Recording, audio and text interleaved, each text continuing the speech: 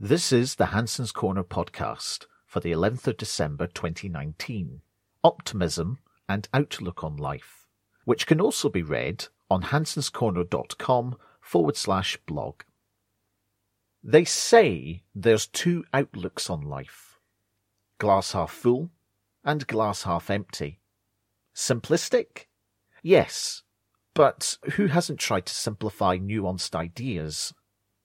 Common logic says being a glass half full person is good, right? Not just logic, research too.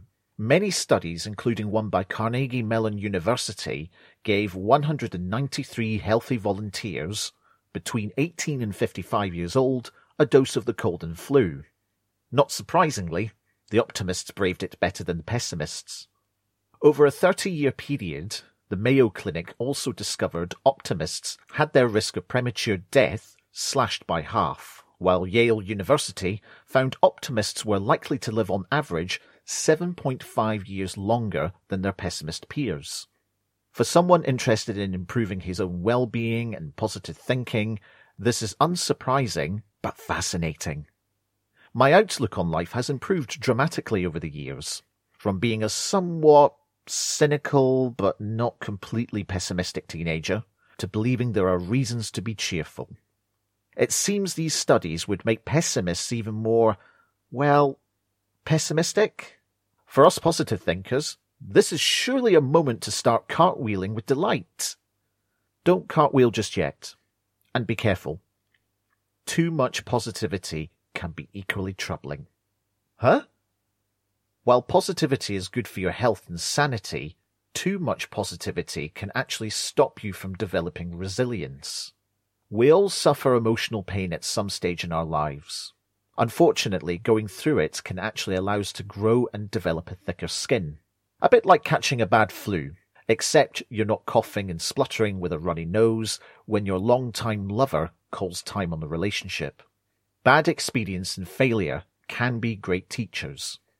Not to mention, being overly positive can shield you from unpleasant emotions you need to learn to cope with.